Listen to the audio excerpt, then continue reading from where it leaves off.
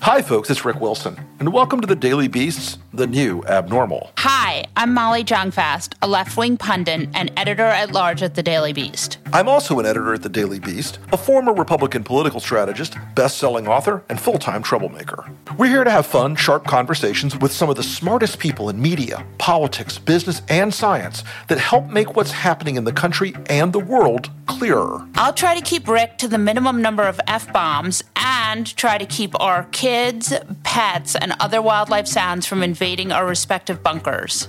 Hi, Rick Wilson. Hi, Molly Jong-Fast. What's going on? You know, prison break, that sort of thing. That's good. Yeah. Swam through a tunnel covered in human feces to escape from a hellish prison we called Trumpism, and here we are, free at last, reveling the Shawshank Redemption. So I have to ask you, because speaking of shanking, I noticed that you and the congressman from the 1st District of QAnon had a little brouhaha this weekend. I mean, I wouldn't call it that, but I did have... A set two? Yeah, she's come to D.C. This would be Marjorie Taylor Greene, congresswoman from 1st District of QAnon. Right. I wonder who she replaced. If she replaced someone equally as awful. I mean, I did make fun of her because she used the phrase, my body, my choice, when referring to not wanting to wear a mask, which is, of course, a expression that is used by the pro-choice community. So I may have suggested that she might also be pro-choice, which got her just enraged. Because while she won't wear a mask, she does not want anyone to have control over their own uteruses. I think that was probably a red line that she should not have crossed with you, because that type of Trumpian fuckery is not welcome in your... But you know what's interesting to me about Marjorie Taylor Greene is she's Georgia's 14th district. She rode this QAnon wave. She was sort of fancy and had money. Because I read a piece the Democratic challenger who dropped out wrote about all the abuse he got from the QAnon people, and that's why he dropped out. He dropped out from illness, but he mentioned that he got quite a bit of abuse from the QAnon. And also, you know, it's an R plus whatever. Jajillion. Yeah. So it's not exactly a district where Democrats love to run. I'm sorry, it's 27. R plus 27. R plus 27. As I mentioned, a jajillion. Yeah. An R plus 27. But it is interesting to me. I feel like since the election, QAnon they have like a new character. Yes, it's called Your Friendly E. Right. But there hasn't been many Q drops lately, right? No, but here's the thing. The pig farmer and his various cohorts, like any miracle cult that claims doomsday is coming, the meteor will soon strike, etc., unless they actually convince you to drink the Kool-Aid and actually convince you to join them on the comet, and the comet never comes, at some point they're like, well, yeah, our faith saved us. Yeah, that's the ticket. When it is, in fact, just one more endless twist in the scam. So the E character is apparently emerging now. It's a LARP. The whole thing is just a bullshit LARP. And the fact that members of Congress who are going to sit on committees are actually going to believe that shit. And look, I don't even blame Marjorie Taylor Greene. She is a opportunistic fuckwit from Deliverance, Georgia. And God bless her, but that woman has played this thing to the hilt. Just like a Jim Jordan or a Matt Gaetz, she's decided she's going to be, or somebody said today, don't tweet at her. She's going to be the next Michelle Bachmann. And I'm thinking, of course she's going to be the next Michelle Bachmann. That's what she wants. She's a weaponized money suck for crazy people. And so that's why she's going to flirt with Q and all this other bullshit. I told Antifa to stay out of Northwest Georgia. Yeah, this is the Republican Congress. Like, there are a lot of dum-dums. I mean, Louis Gohmert, right? Devin Nunes, right? Clay Higgins. I mean, it is a virtual cornucopia of stupid. Clay Higgins. Now, there's a particular rocket scientist right there. So I don't know. I mean, a lot of them are from Texas, but a lot of them are from the South. And I'm not sure that Marjorie Taylor Greene, I mean, she's a certain flavor of sort of deranged, but I'm not convinced she's actually stupider than a Louis Gohmert. Well, I mean, Molly, let's be fair. If I went out somewhere in like this edge of my swamp and found a slime mold growing on a log or something, it could probably outthink Louis Gohmert. Right. But yeah, look, I suspect I have a sense of this woman that she doesn't believe any of this shit. She's just playing the role. and trying to like run the thing out as long as she can sustain the scam and keep up the grift. But who knows? It's a bad look, obviously, for a member of Congress to even pretend to believe in QAnon. But there are so many of them now that do. Are there? Well, I'm sorry, that do pretend to believe in it. Really? Yeah. Lauren Boebert in Colorado. Lauren Boebert, Marjorie Taylor Greene, and I'm still trying to run it down, but I was told that a certain congressman from Florida, not named Matt Gaetz, I'm still trying to run this one down, in a small group recently was caught on camera saying, well, I follow Q. I don't know what to make of it, but it's got to mean something. And the guy is clearly playing these frickin' rubes. I'm like, oh, for God's sake. I mean, yeah, I think when you've sort of weaponized your base to that level of stupid, it's not hard to see how this happens. I would just like to once again tell our viewers and for those of you monitoring, I don't think the Trump campaign's monitoring every word we say anymore because there's no Trump campaign. But I just like to remind our listeners that I am Q. I've always been Q. So what's happening with the Trump campaign? Well, far, far away in the before time, there was a land when the Trump campaign raised $1.19 billion, and they proceeded using the resources of Space Force to build Brad Parscale's Death Star. Now, the phase of the movie that we're in is I'm dancing around with a bunch of fucking Ewoks, and the Death Star is a smoldering wreck in orbit. So... no, this is the Trump campaign is no more. I mean, it's a ghost town now. Right. These kids are all gone. Are they all gone, really? Well, they're mostly gone now. One of my sources inside the campaign, I wrote this person a very nice grad school recommendation letter. Right. Good luck. Wish you well. And did this source say that it's still going? Or The source said on their last day, Friday, that essentially right now, it's Jason Miller and Bill Stepien trying to convince reporters there's a miracle in the wings. Right. And everyone else is like, oh, fuck, what am I going to do now? So you think there are still people there, though, or no? I think there are probably a handful of people still there. And their rapid response Twitter people are still going, or no? I'm sure they have nothing else they can do. I mean, Matt Wolking's out of luck. You think he still has a job? Oh, I know a lot of them were gone on Friday. Okay. Because it was the 15th, which is the traditional campaign end date. But I am quite convinced that the skeleton crew that's left is not going to pull off a legal miracle, especially because, as we well know now, the legal team is either de facto or de jure headed by a very famous free lawyer you may be familiar with. One Rudolph Giuliani. A lot of people think that Trump may just go to Mar-a-Lago and never come back. Do you think that? I think they're going to just have to drag him out. Well, I still think they are going to have to basically drag him out. I think they're going to leave the place a mess. I mean, that's the goal. He's not going to give us a final flush on the golden toilet. Let's put it that way. And I think he's going to be as cranky and bitchy and small and shitty as he can possibly be. Right. No doubt in my mind that this is not a guy who's going to go gracefully. Do you think at some point this week, now that all of these Republican governors have said they are not planning on overturning the election results and it's really over, Georgia's going to certify on Friday, do you think that Mitch says, like, it's enough now? No, he never says it's enough. Mitch is going to keep pretending until the 6th of January, after the election's over, win or lose.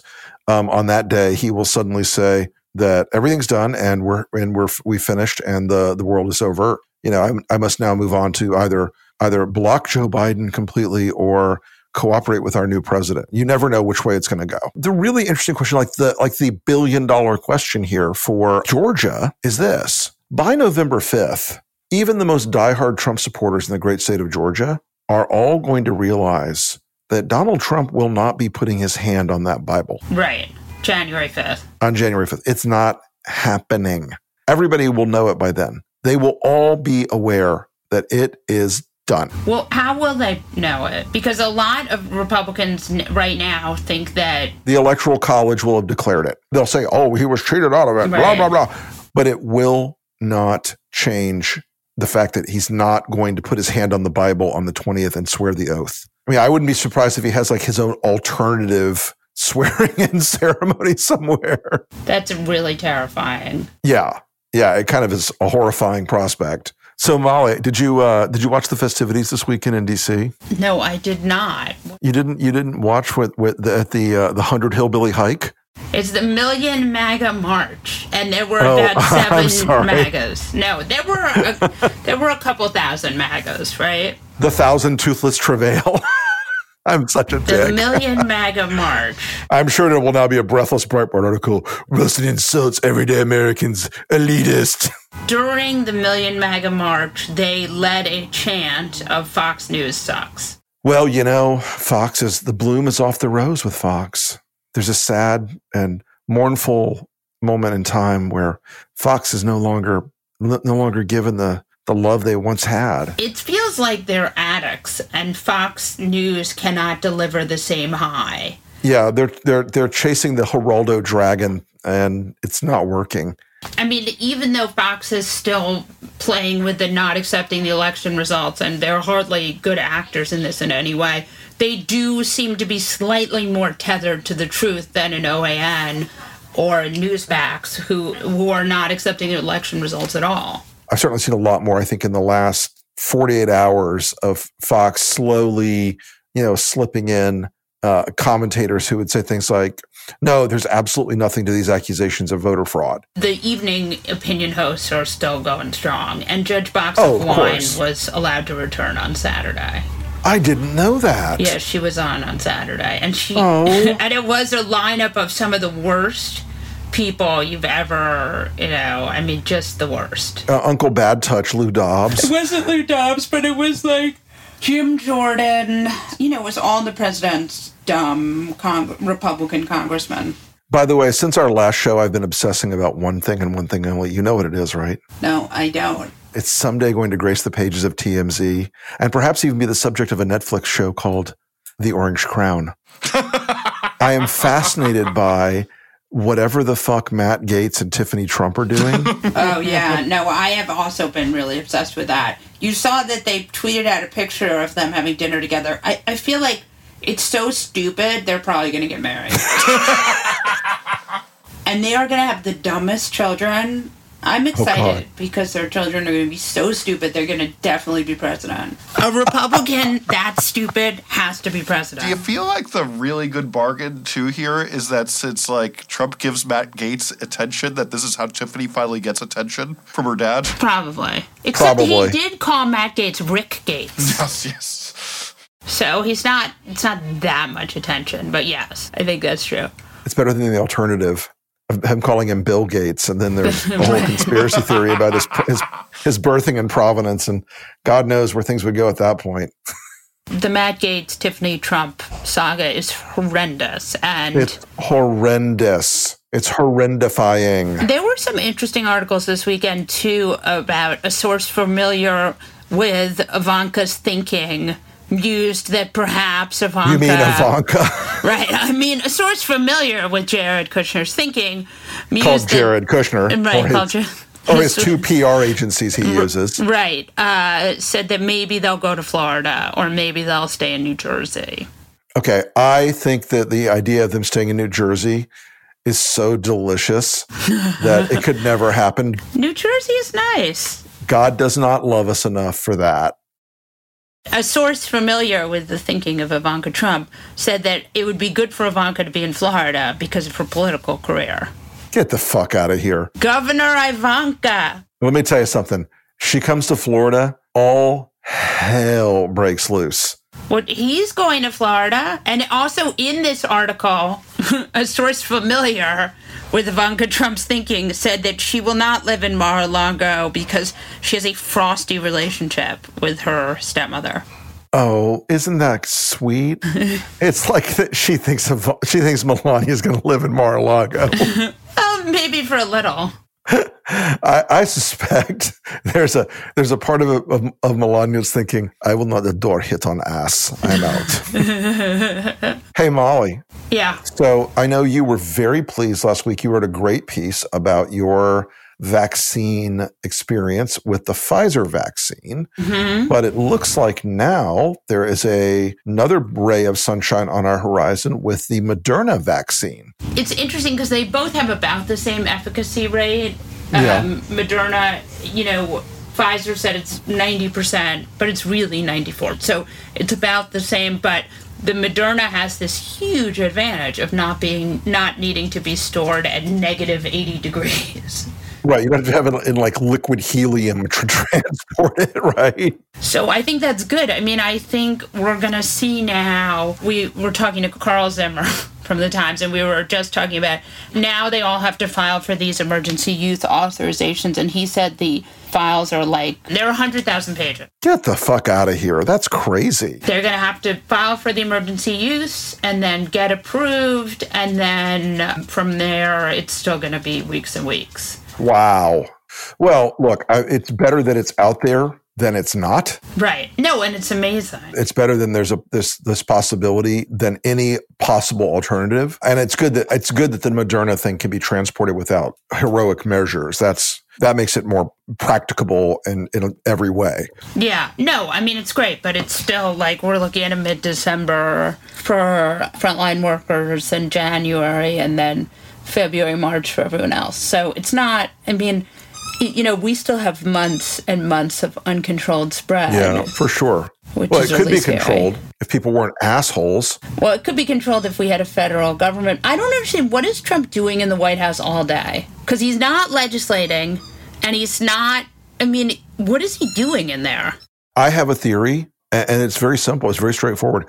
I think the guy is in mental collapse. I think he's basically cycling between outright depression and delusion. I think he's got 27 different people in his ear now. I think he's got Jared and Ivanka, who, from what we're hearing, they have told him, wrap it up, it's done.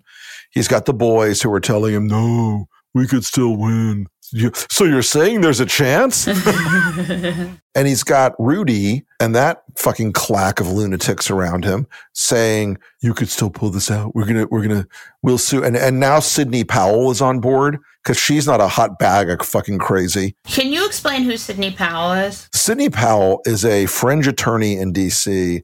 who, before this new claim to fame, represented the extremely crimey, traitory, treasony, Putin-philic, and Turco-philic Michael J. Flynn, former national security advisor to the United States of America, and also a man who perjured himself to the FBI repeatedly. She's completely wacky. She's an edge case. She's a kook. The law firm of Powell and Gorka is only a matter of time. Except Gorka's not a lawyer, which makes it even... How do you know that? Do you know he's not a lawyer? He could have been given a law degree by the Honorable Order of the Hungarian Dragon. Yeah, that makes sense. Neera Tanden is the president of the Center for American Progress, as well as a veteran of a few different presidential transitions. One of the many things I want to talk to you about today is you've been in or involved in many Democratic administrations. And how many transitions have you actually been in? Oh, I worked in the 2008 transition, and I worked in the 2016 transition before the election, obviously. Didn't work out so well post-election, but I definitely participated in 2 transitions. So what's happening right now seems unusual. Well, there's many unusual aspects of it. I mean, usually when the president has lost, he concedes. And so that part is pretty unusual. It definitely seems to slow down the process a little bit. And, I think that's kind of deeply challenging. And the fact that we have the General Services Administration, flouting the very basic norm that they should have already turned over services to the Biden administration or to the incoming Biden transition. That's outrageous and abnormal. I would say, on the other hand, Joe Biden has more experience with government, and the people who worked with him on the campaign, most of them have governing experience as well. And so these transition teams know the agencies inside and out. And I think really the challenge is just to know how much damage has been done. It's not that the Biden transition doesn't understand how the agencies should work. It's what they don't understand is how the agencies have worked under Trump. And I imagine there's a fair amount of not trying to bury the bodies. Yeah. I wondered about that too. they've moved all of these Trump loyalists into the Pentagon and NSA. And I'm curious to know, are you concerned about that? And how much? I'm concerned about it. I guess I'd say it this way. I think the Defense Department, they've been the most sort of oppositional to Trump in a sense. Like they don't just bow down to him. Now, the truth is that the Pentagon has a lot of generals who have to implement things. So I think that's more about trying to bury information or just be punitive. I'm less worried about launching a war or something because I just think there's so much opposition to that. And also the truth is, like, everyone in these agencies who's not a Trump loyalist knows exactly what's going on, which is that soon Trump will no longer be president and these apparatchiks will not be in the government.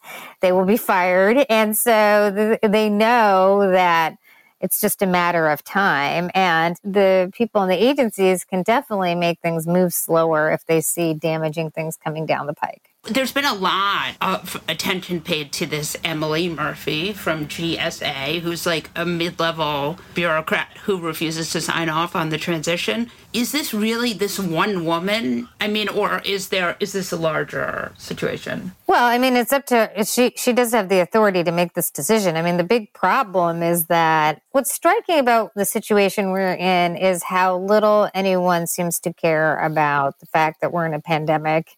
And I mean, like, it's just accepted that you'd act like in an incredibly gross political way, which will have no real impact other than to slow the Biden administration's ability to address the pandemic. I mean, I obviously can't speak to what's happening in the national security realm, but now that we have vaccines, the central issue for the Biden transition is to ensure that they can move the vaccine out to mass distribution as soon as possible. So it's actually helpful for them to understand who has already contacted, how are they dealing with the pharmaceutical companies and all the infrastructure that needs to get built up and created to distribute a vaccine like this. These are very basic technical issues that you need to, that you sort of need to get into the agency to understand. I mean, really what they're doing is for their own political narrative. I mean, it's not going to have any actual impact. It's just for a political narrative. Right. They are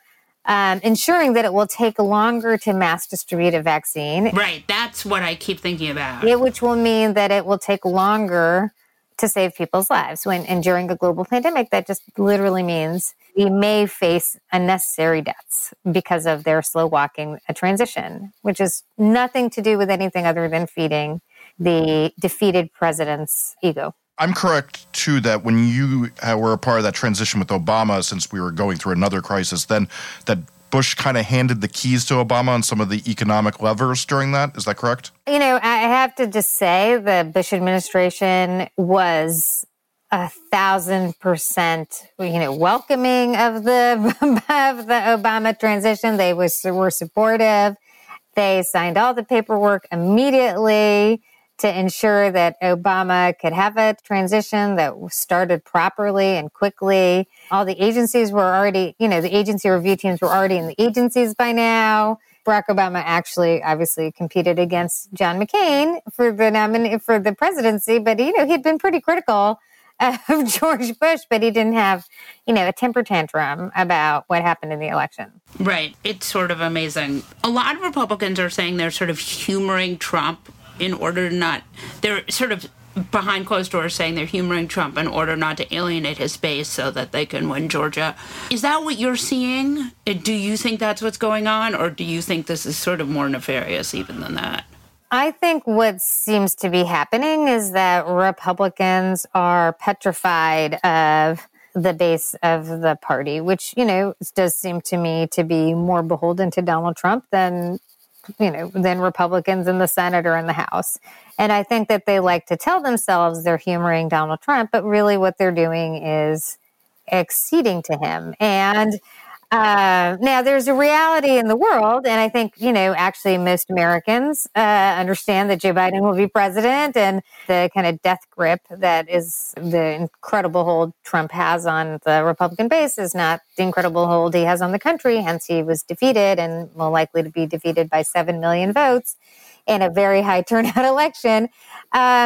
But I just think they like to tell themselves that they have the dog, but they're like, actually, the dog has them. Mm-hmm. So right. I don't know how this resolves itself. I don't actually know if Donald Trump wants a Democratic Senate. Maybe he wants a Republican Senate. Maybe he wants a Democratic Senate. I just think it's a very complicated scenario. I do think the Vice President Biden, President-elect Biden is handling this well, which is this will be resolved. He will be president. He is focused on solving people's problems and being a good president. And I think ultimately that will come through.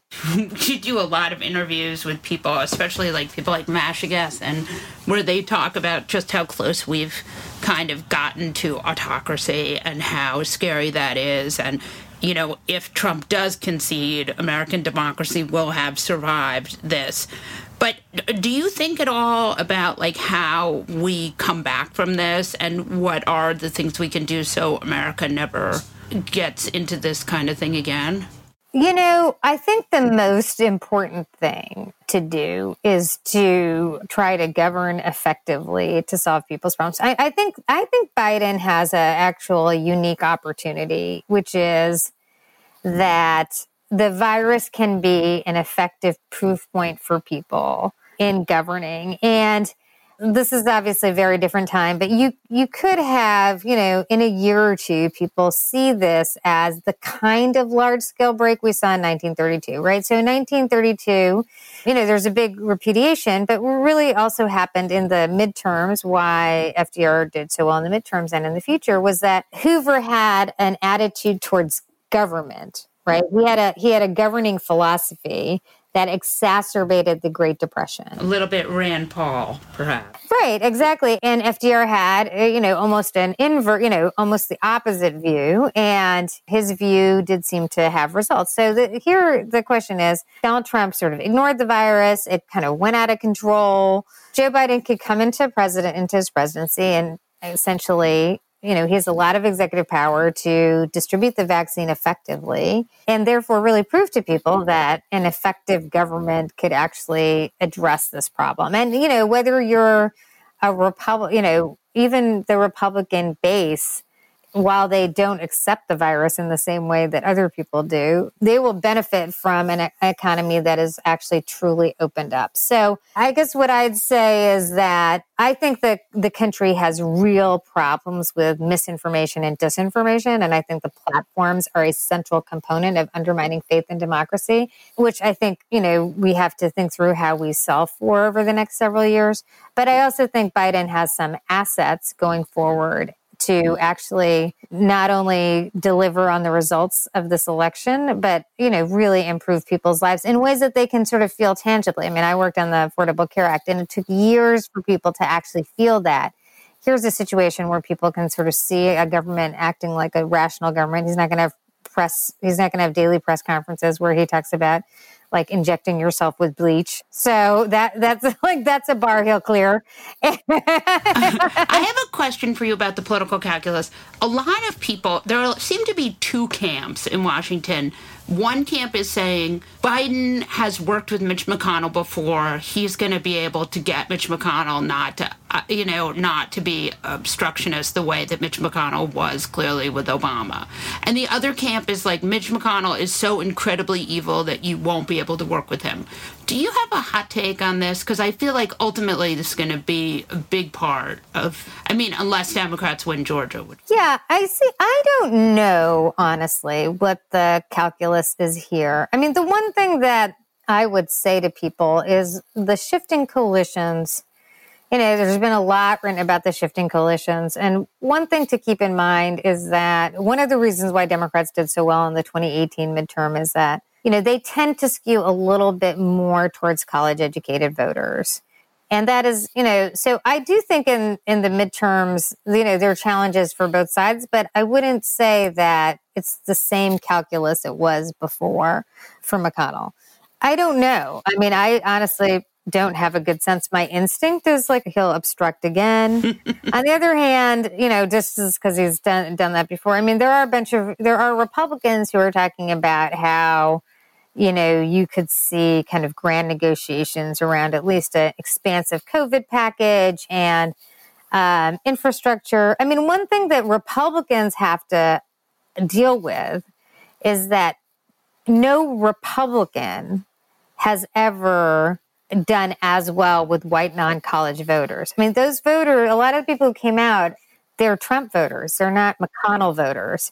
And so, is he going to obstruct a $15 minimum wage or a big infrastructure package that has a focus on jobs? He can do that, but that does create some cross pressure for him in his own, in this coalition that has came together under Trump. Neera, so since you've actually been a part of these transitions, I know during the Roosevelt era, they shortened how long the transition was by 2 months. Do you think you need this much time, or should we be kicking these lame ducks out faster? Generally, I think you actually, I think the transition is an important time to really get a handle on it. I mean, usually you're not worried about like existential threats to democracy in the interim period, so that adds like sort of a hurry to it. But I guess I would say that with a normal functioning transition, it is helpful to actually, understand what's happening. The president usually has to develop a budget. It's really important to get a sense of where things are to understand where you have to go. Again, I would say one of the good things about President-elect Biden and Vice President-elect Harris is they have they have governing experience. Joe Biden actually knows his way around the White House pretty well. He doesn't, Ron Klain knows his way around the White House really well. They don't actually need to figure out where things are. On the other hand, there's a lot of work to do in these agencies. I mean, there's a lot to reverse in these agencies. There's a lot of things to root out in these agencies. And I think an element of all of this is just, putting off the inevitable accountability. And so, I think that might be a key element of what's happening here. My criticism, and I feel like you may have this criticism too, is that Democrats often feel that because they're the good guys, they should win. Will Biden be merciless in removing some of these really scary political appointees that Trump has put in? And, some of those, as Jesse and I just did an interview about this last week, where he put in political appointees and have made them now career officials. Yeah. And do you think that Biden will really be merciless in removing those people because they are, sort of set up to obfuscate and continue Trumpism? So I don't think it's merciless. I think it's just good government. No, I mean, I hope so. I'm just... No, I know. I'm just saying, I think it's good government to ensure that people in these agencies are public servants. I think that should be the issue across the board. So if there are people who've been placed in career positions to sort of hunker down, I think that is a challenge, assuming they're not willing to actually do the job of these agencies. And remember, if you stand back at a 60,000 foot level, a lot of these political appointees have been basically battling the agencies they're part of. The Trump political appointees have been fighting the climate scientists at EPA for 4 years. So, my take on this is really you should just look at the mission of the agency and see if the person is working on that mission. And if they're not, that person should be removed as much as anyone else who's not functioning towards a mission. And so, I think there's a lot of cleanup that has to happen here and that it will take a fair amount of time. And I think that's a little bit what's happening with this transition, which is that they just want to obfuscate that as long as possible. Yeah, that makes sense. Okay.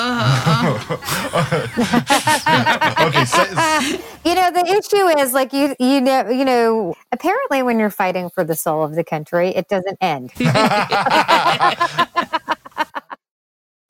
Before we get into things, we have a fun little treat. There are so many insane things happening in the world right now, and 2 episodes a week just aren't enough to cover it all. So, The New Abnormal is going to release a limited run series of bonus interviews over the next few weeks for Beast Inside members only. We'll release a new one each Sunday, but listen carefully. Only Beast Inside members will have access to these. So, head over to thenewabnormal.thedailybeast.com to become a Beast Inside member now. That's newabnormal.thedailybeast.com.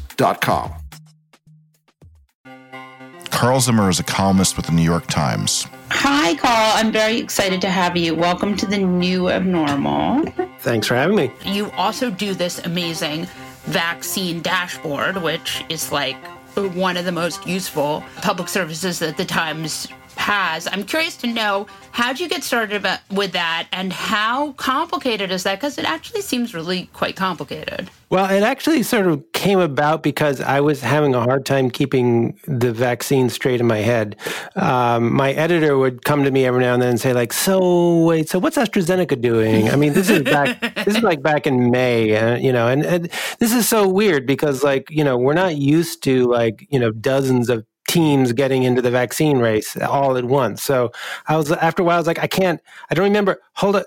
I have to make a spreadsheet. Whenever I have memory problems, I make a spreadsheet. And so I made a spreadsheet and I shared it with my editor, and she was like, oh, well, we should just put this out as like a tracker. And I was like, oh yeah, great idea. So we teamed up with our graphics guru, Jonathan Coram, who makes everything look beautiful. And then we were off to the races. And yeah, it's been incredibly successful in terms of the audience because people just want to know. They want to get a sense of where are we with these things or what's the latest, and even stuff not in the United States, like when Vladimir Putin suddenly announced in August, like, our vaccine, it's registered, it works. So that people are like, what?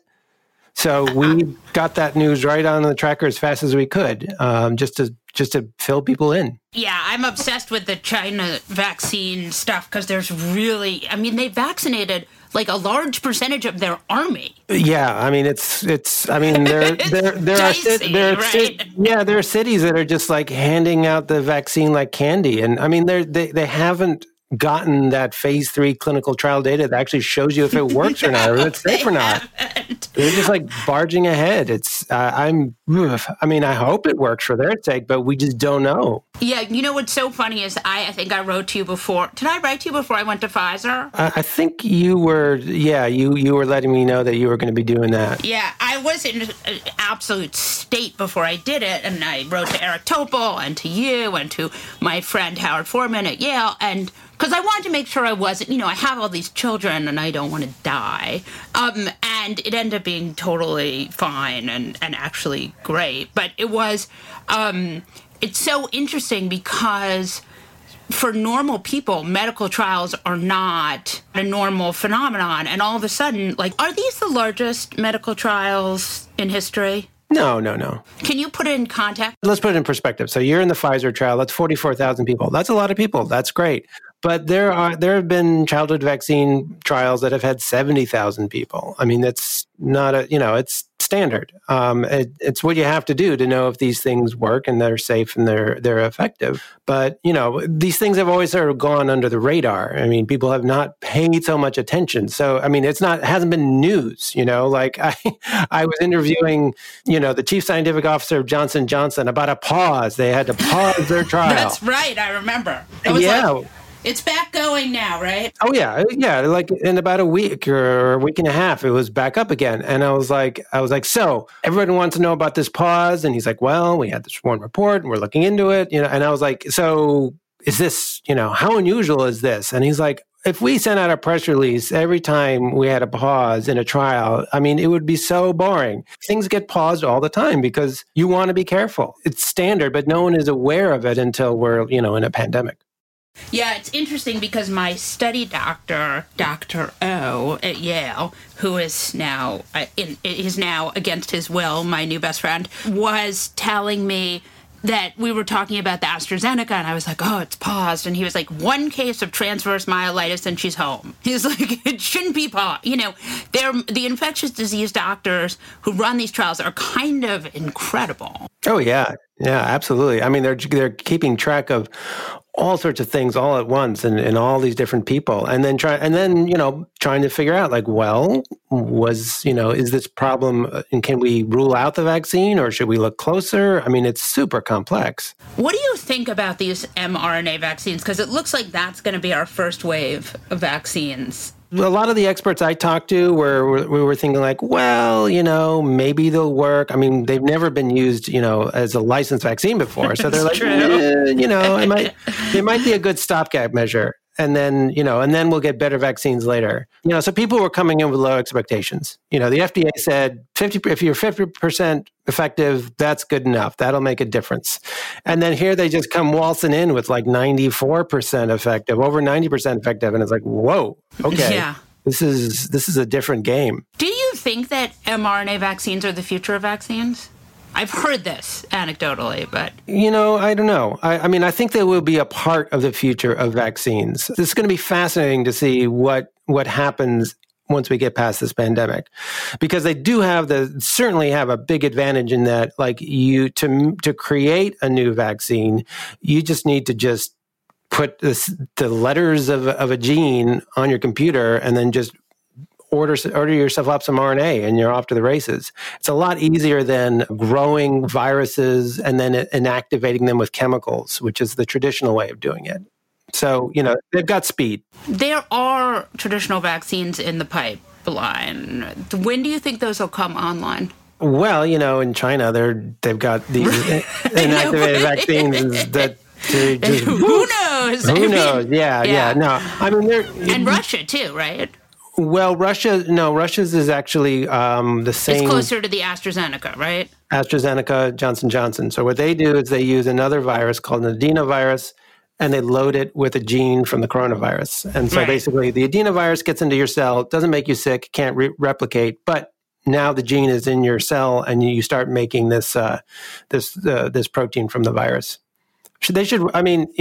Chances are they're going to work too, because they're making the same protein. This spike protein seems to be, just a really good target. People were telling me that in July. I mean, they just thought, as vaccines go, this is not going to be that hard. It's just that we're in the middle of a pandemic, which makes it crazy. I also heard that same thing, that it doesn't mutate very much, and the spike proteins are easy to target. It's funny because my husband, I just got my husband to get in the AstraZeneca trial. So we're a 2-trial marriage now. You're not secretly hoping that he gets sick, right? Yeah, I'm hoping. It's interesting, though, because he was so psyched. They gave him $50, and he was like, they gave me cash.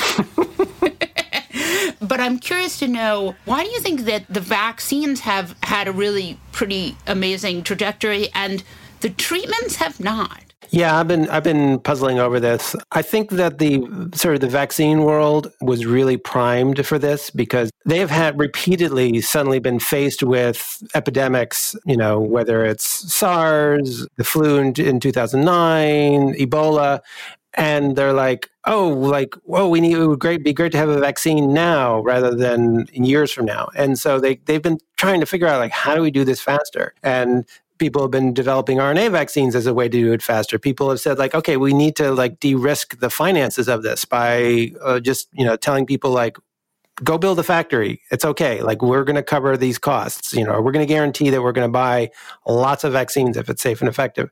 So they were ready. Yeah, with antivirals, we've got remdesivir, which is okay. Yes, okay. It doesn't actually reduce mortality.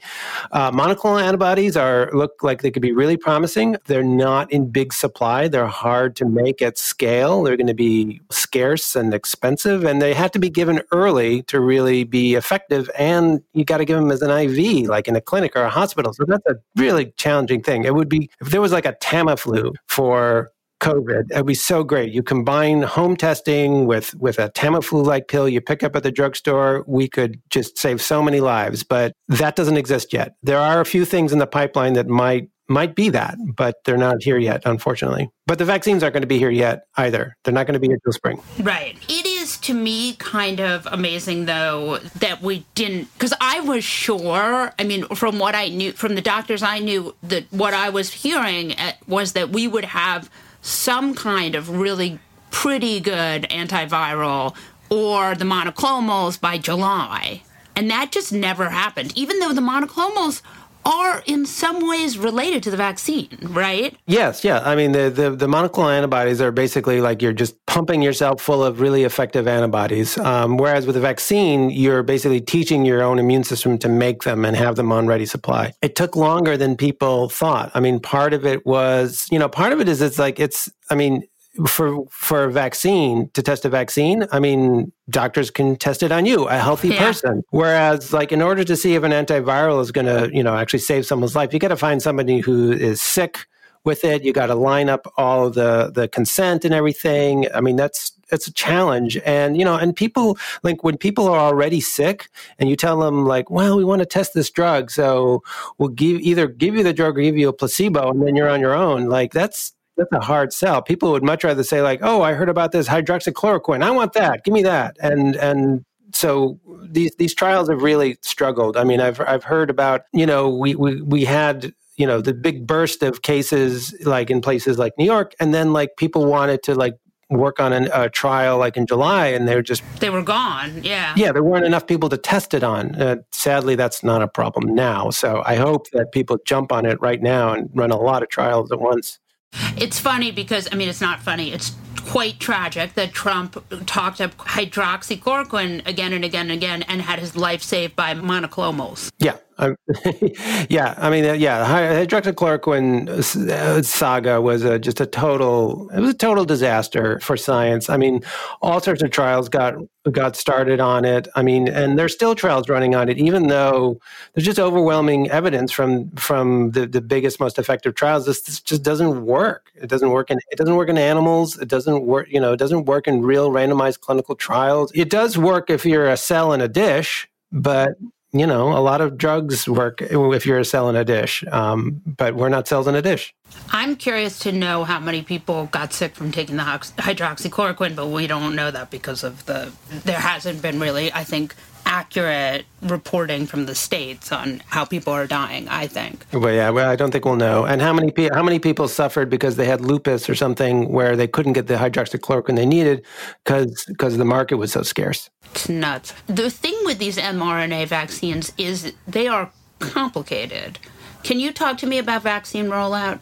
Yeah, so these mRNA vaccines, what you do is you come up with that genetic sequence you need for your RNA, and then you make that RNA molecule. You sort of piece together the building blocks, and then you have to wrap up that RNA molecule in a little oily bubble. And you put lots of these oily bubbles in syringes, and then they have to be kept really cold, because RNA is very delicate, and they don't have preservatives in them, right? Yeah, and it's just the nature of RNA is that these molecules fall apart easily, and so they have to be kept in a deep freeze. Now we have these two mRNA vaccines that have really promising results. Really, the only big difference I can tell is that just because of the recipe for them, Pfizer has to be kept a lot colder than Moderna's. Yeah, can you talk about that for a minute? Because I am very curious to know why that is. It has to do, as I understand it, with that bubble, that oily bubble that the RNA is kept in. That Pfizer's is just more sensitive to warmth than Moderna's for whatever reason.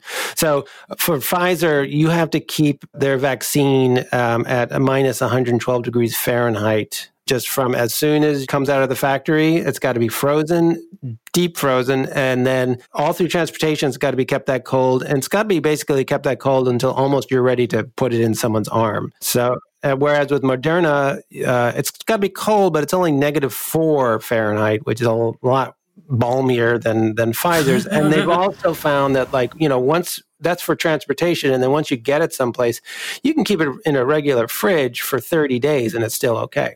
Yeah, I was very surprised by that. When I had my Pfizer vaccine, I don't know, again, we don't know if I got the placebo or not, but they have it thaw for half an hour. Mm-hmm. Which is time-consuming, especially considering you have 2 doses. So you had to wait there for half an hour while it thawed. Yeah, actually, you have to wait half an hour before. Well, it's a whole complicated thing, but basically, and this is true at Yale. I'm sure this isn't true at other hospitals, but they have to go to where the experimental drugs are kept in a car, and then they put the medicine in dry ice. They drive the car, even though it's 20 feet away or something. They drive the car back. They get the vaccine. They let it thaw for half an hour. They shoot it in your arm, and then you have to wait around a half an hour to make sure you don't have anaphylaxis, which nobody has had, but is typical, is sort of standard for these things. Yeah, well, I mean, that's a trial. That's a clinical trial, and it better not be that time-consuming, for if we want millions of people to be getting that. You want to be doing this assembly line fashion.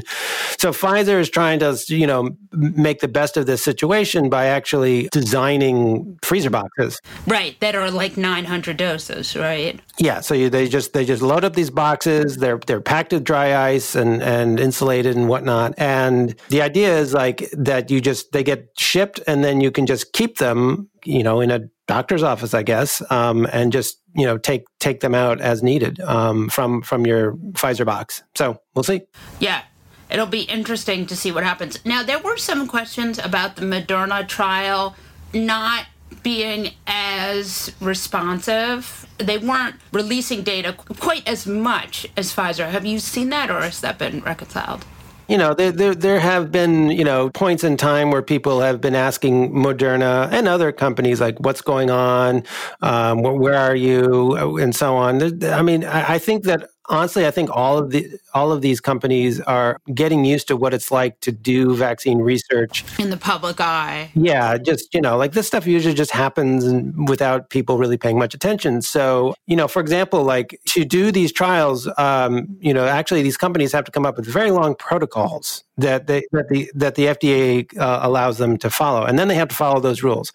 But no one ever looks at these protocols before, but now everyone's asking. We're asking, okay, so when do you get to look early? How many cases do you need, and are you going to look at severe cases versus mild cases, and blah blah blah, and then right. We know it's all written down someplace. So basically, I think we reporters really forced them to just cough up their protocols. So we have all the protocols now, which is great. That is great from Moderna and these other outlets. So yeah, I mean, actually, this latest dump of news from Moderna, they've actually been a little more detailed than Pfizer was. I mean, they told us exactly how many patients, how many subjects who got sick had the placebo versus the vaccine. There were 95 people in total. Right. 90 people got the placebo. We don't know that breakdown with Pfizer.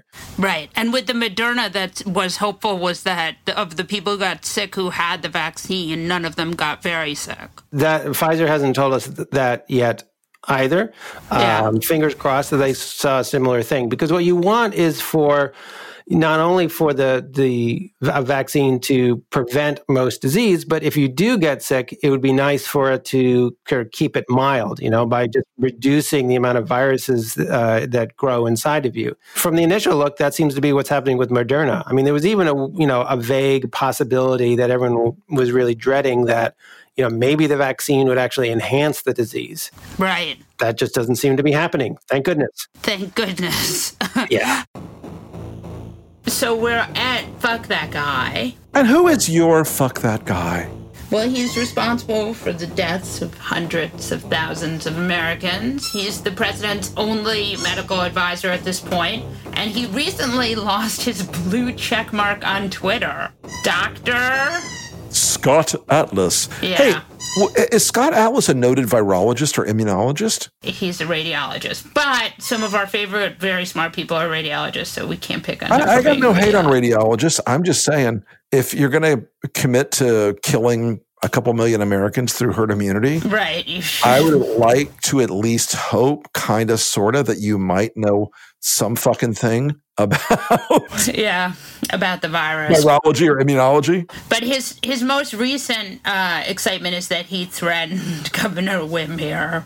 That was yesterday. I saw that. What a dipshit. Governor Gretchen Whitmer, who is a friend of the show, and a favorite of our show, had recently been the subject of a terrible kidnapping and murder plot by terrorists allied with the President of the United States. That's right, Trump supporters. But I repeat myself. Exactly. Rick, you often get what these Republicans' endgame is and what maybe the tchotchkes of this career would be. What the hell does this guy think he's getting out of this? This is a true mystery, Jesse. This guy has no discernible sort of ideological priors that I've been able to find, other than he's, a Stanford guy, conservative guy. I think there's some libertarian bullshit going on here that he doesn't want to admit to, but it sure smells like there's some kind of let them all die, God will know his own philosophy going on here. It's really grim. If the poor wanted to survive, they'd learn to eat one another. Right. I mean, so grim. Horrible. And who's your fuck that guy? I have a number of fuck this guys, as I tend to do lately. During the Million MAGA mumble this weekend, where it was about 10,000 people, according to Park Police and others. Just like a million. It's just like a million. It's just like a million. Tell your bank that if you want to borrow money for something. Exactly. Hey, I have $1 million in the bank as collateral. That's Sir, right. You have $10,000 in the bank. It's like It's like $1 million for sure. For sure. It has ones and zeros in it. Hello. Anyway, there was a sort of cottage industry this weekend of taking these videos by these agitprop types like Andy No and others and carefully eliding the things that happen. There's one guy with a shirt on that says Roma on the shirt. Everyone's seen this clip by now. And the clip they've seen is this white-haired gentleman walking down the street, and someone in a hood carrying a sign comes up and just cold cocks the shit out of him from behind. So Ivanka Trump, very offended. Yes, was, how dare they? When will the news media report what happens to conservatives? Well, if you'd played the whole tape, the guy was running into a crowd, pushing people, hitting people, yelling at people, abusing people. And he played a game we call fuck around and find out. And he thought he was going to be able to go and slap people and jump into this crowd and yell at people and abuse them. And he got knocked the fuck out. But this is so typical of the bad faith horse shit of the Trump Republican world. It's horrible. Look what these Antifa did to this poor old man. Well, there's a lesson here. And it's a lesson called fucking a rattlesnake. What? Oh, God. Now, fucking a rattlesnake is not for me. Just as like going into a crowd and trying to hit people and yell at them, make them get in a fight with me, it's not for me. But some people in this world may want to fuck a rattlesnake. I don't know why. I don't know how. I don't even know the logistics of it. Okay? All right, continue. But why are you surprised when you're trying to fuck a rattlesnake and it turns around and bites you? Because this guy was fucking the rattlesnake. Okay? He got out there and brought this shit down on himself. And this whole cottage industry of Breitbart and The Federalist and OAN and every other goddamn outlet breathlessly, Antifa terrorists attacked an old man. Oh no. Yeah. Go fuck yourselves. Fuck that guy.